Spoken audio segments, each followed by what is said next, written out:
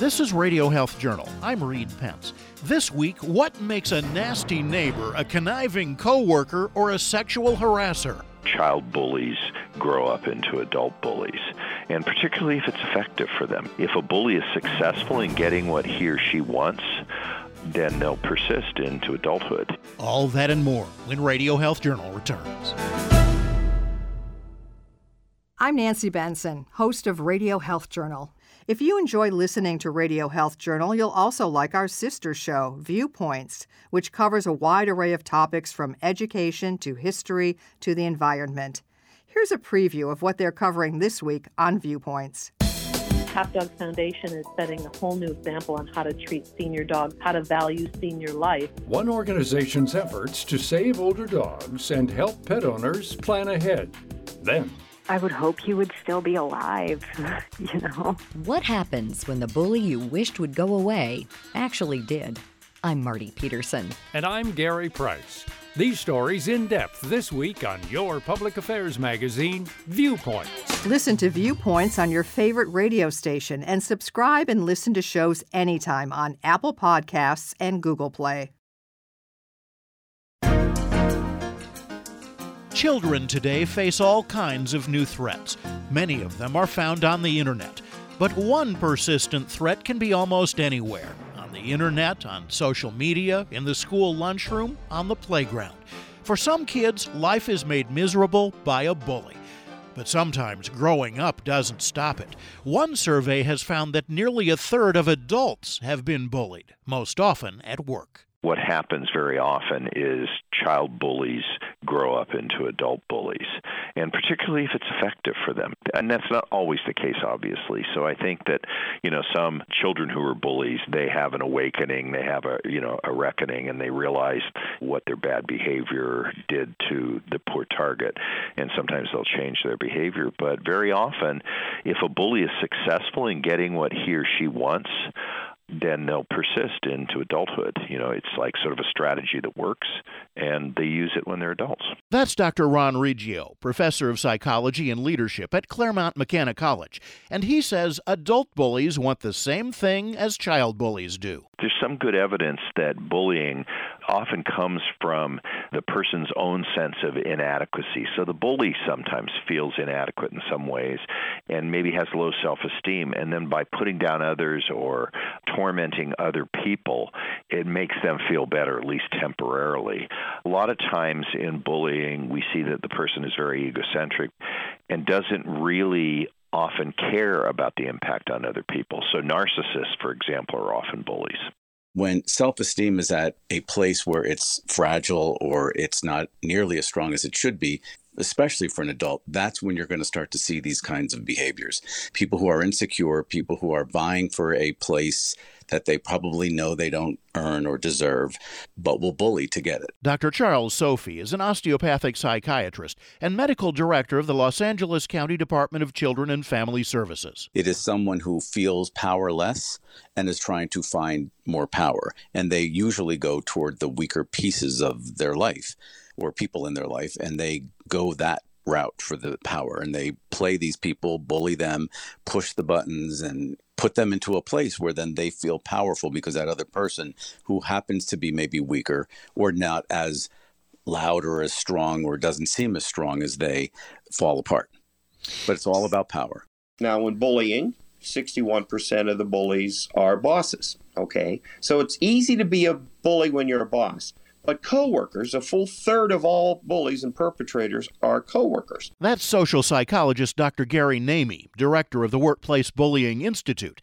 And he says not only are most bullies bosses, most of them are also men. But not always. Women suffer terribly in bullying situations when their bully's a woman.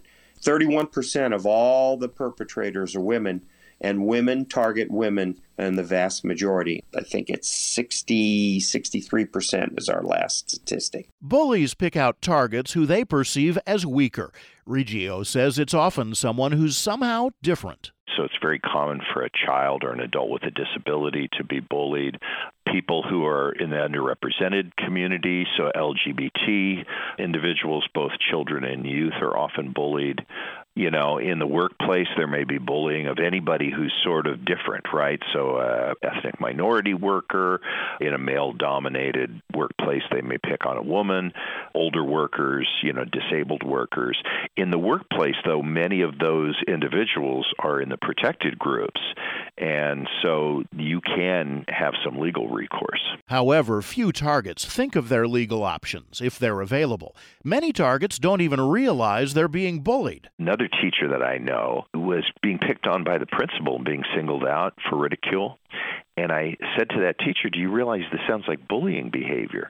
And I think once that teacher realized that she was being bullied by the principal, it changed her perception of things, because before that she was just sort of feeling maybe I'm inadequate in some way, or maybe I'm underperforming. That's one reason Reggio believes a lot more adults are bullied than we know. Most common is the belittling. In the workplace, you see a lot of bullying that takes place where there's criticism of the person's work, criticism of them as a person, as a worker, as an individual. You see bullying, for example, with neighbors. You sometimes see bullying where somebody keeps persisting to complain about something, and usually something trivial, or putting someone down. So typically it's verbal. And often, Sophie says, it's behind your back. It's funny because it's not the kind you would necessarily see on a playground between two kids. You're going to see subtle ways where there's power plays being made. There's things behind your back that are done or said. There are sabotages set up. Sometimes they're more overt, but a lot of times, and more often, they're covert.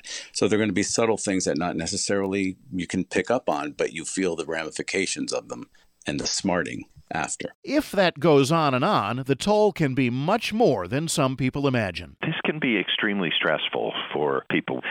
In the workplace, it's very often the case that people will quit their jobs. Sometimes they quit their jobs, they don't have alternatives. Psychologically, the experience of stress, it can lead to other health problems and health concerns. Depression is very common in the targets of bullies. That trickles into all different kinds of symptoms, from sleep changes to appetite changes, inability to maybe work, mood changes, anxiety levels, all kinds of ways. And if you have an underlying mental health issue to begin with, you're only adding to it and triggering it. If you don't, you could have one now that you didn't have before that now starts to interfere with your ability to function on a daily basis. People who see someone else get bullied, for example, your friend at the office who knows it's going on, may suffer from what's called the bystander effect, when they witness bullying, but they don't intervene. More than half of people in the workplace say they've witnessed bullying of another person. So it's very, very common. And why do people not intervene? Well, one obvious reason is that they fear that the bully will turn on them. It isn't always the case, because often the bully is picking a particular target. The other reason is that people just don't see it as bullying. This idea of just not wanting to get involved. Namie says people who see someone else being bullied may also have health effects coming from apprehensive anxiety. They also will dread coming to work. They will also throw up on the way to work. They will sit longer in their car and listen to the radio just a little bit longer before they shut it all down and come to their cubicle. They also suffer a higher level of depression. And the principal emotions in bullying are shame for the target, but also guilt for the witnesses. Guilt over knowing they should have perhaps intervened when they had the chance in the immediacy of the moment. Guilt over not standing by the person and at least giving them support quietly in private, although that's about the only kind of support that is given so as to not be detected, and having the strength to not go side with the bully. The survey found that bullying is a little more accepted than it used to be. But Reggio says the calling out of rampant sexual harassment and assault in many workplaces may have some carryover to make other forms of bullying less acceptable. Reggio says it is a form of bullying. It's about power. But Namie says there are significant differences. In sexual harassment, the person has the law behind them. There are both state and federal laws that have compelled policies. And companies, if they ignore sexual harassment, are foolish. They face additional charges of reckless indifference if they were to go on and not investigate or not take a charge seriously. With bullying, The absence of the law means the employers are not compelled to make this part of this, the bullying, the generalized harassment, if you will, the status blind harassment. They're not required to make that part of any policy. And darn few American employers do it. In other countries, bullying itself is illegal, but not here, so that leaves targets with few alternatives. If you are bullied and you take the report to, let's say, HR, Human Resources, which people foolishly do, thinking that they might gain support there, what you're going to find is HR, representing the employer at that point, doesn't have to do a darn thing. They don't have to be responsive to your complaint. In fact, what they do is it triggers retaliation in every case. They will call the manager saying, you've got a troublesome person here. What do you want to do about it? And on and on and on. It's just amazing. So that tends to delegitimize that person and then cause retaliation. Namey says it shouldn't be up to targets to end bullying. Too often, he says, they're nice people who can't thwart it and turn the other cheek instead. So how can we fix it? Namey says take some lessons from another problem. The phenomenon that is most analogous to bullying is domestic violence. And for too long, we have blamed the victim. We've diminished her perspective and her needs. We've said, well, if it was so bad, why didn't she just leave? Not understanding all of the pressures, the lies that she had to exist under, and everything else. So, long story short, targets cannot fix it themselves. So let's get out of there. There are three groups that can do something. Coworkers can offer support if they would just get over their irrational fear that they're so worried they're going to be the next target that they do nothing. The do-nothingness, the famous bystander effect, can be overcome by one or two witnesses, one or two coworkers who says, let's go tell her that this has happened to us too. She feels so alone. And then you go, and then she realizes she's not alone, which is very validating. And then as a coworker group with unity, you come up with ways to manipulate the bully and control the bully. The second group who could do something is employers. But Namey says they won't do anything until the third group acts, lawmakers. Again, much like domestic violence. For 100 years, women were not believed, and we said we didn't want to pierce the family veil. Law enforcement couldn't get the women to charge the batterer, and their hands were tied, and society said, oh, to hell with them. But finally, the movement got it criminalized. And once it was criminalized, the law enforcement had tools. Namey says anti-workplace bullying bills have been introduced into the legislatures of a majority of states, but only a few have enacted anything, so employers are free to support bullying.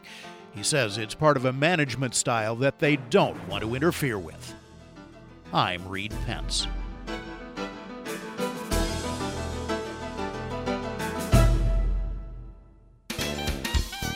Coming up, older dads and young kids when Radio Health Journal continues. Holiday celebrations are often joyous occasions, but they can be challenging for the millions of people living with Alzheimer's disease and those who care for them. The hustle and bustle of the holidays can be stressful for those with Alzheimer's, and changes in the daily routine, large gatherings, and noisy environments can create extra anxiety. Monica Marino, Senior Director of Care and Support at the Alzheimer's Association, has some tips to make the holidays enjoyable. First, plan ahead. Prepare the host for special needs, such as a quiet room for the person to rest. If you're hosting, let guests know what to expect before they arrive. Since crosstalk and multiple conversations can be challenging for people living with Alzheimer's, try engaging the person one-on-one or in smaller groups and keep them involved in the celebrations. Marino also suggests experimenting with new traditions. For example, if evening confusion and agitation are a problem, turn your holiday dinner into a holiday lunch or brunch. Find out more tips at alz.org. According to the American Cancer Society, prostate cancer is one of the leading causes of cancer deaths in American men. That's why, for men with prostate cancer at risk of progressing, monitoring for signs of progression is critical. I'm Dr. Chris Pazanka, a urologist at Associated Medical Professionals in New York who has been paid by Janssen Biotech as a spokesperson. Men with prostate cancer, whose disease progresses after treatments like surgery or radiation, may receive hormone treatment to lower testosterone called androgen deprivation therapy, or ADT. However, for certain men, prostate cancer can further progress despite this treatment. Prostate cancer that has not spread to other parts of the body and no longer responds to a medical or surgical treatment that lowers testosterone, or ADT, is called non-metastatic castration-resistant prostate cancer, or NMCRPC. Men with NMCRPC are at risk for the disease spreading to other parts of the body.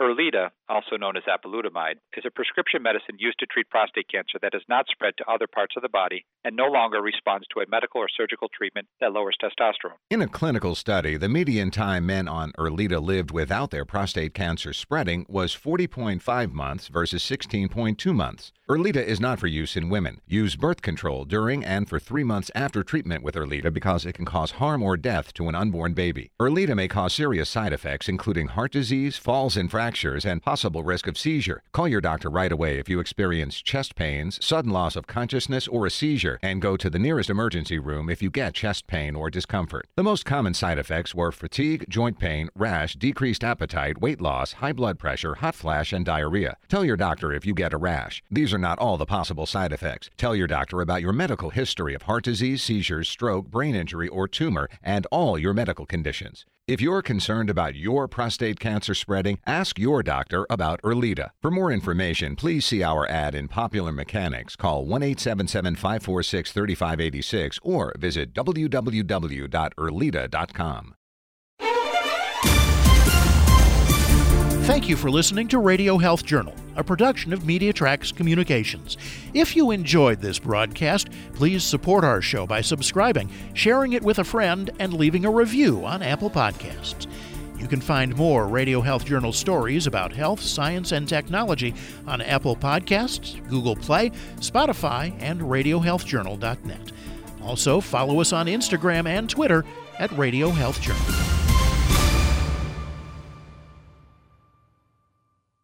Coming up next week on Radio Health Journal. Do parents have authority to make medical decisions for their children? Do states have an authority to do things to the bodies of citizens in the name of public health? Bridging the vax-anti-vax divide. It's about values rather than science. Then, affluenza. Does wealth sometimes warp the morals of rich kids? If your parents are not going to punish you and not letting anybody else give you any consequences, of course you're going to learn that you're above the law. All that and more on Radio Health Journal.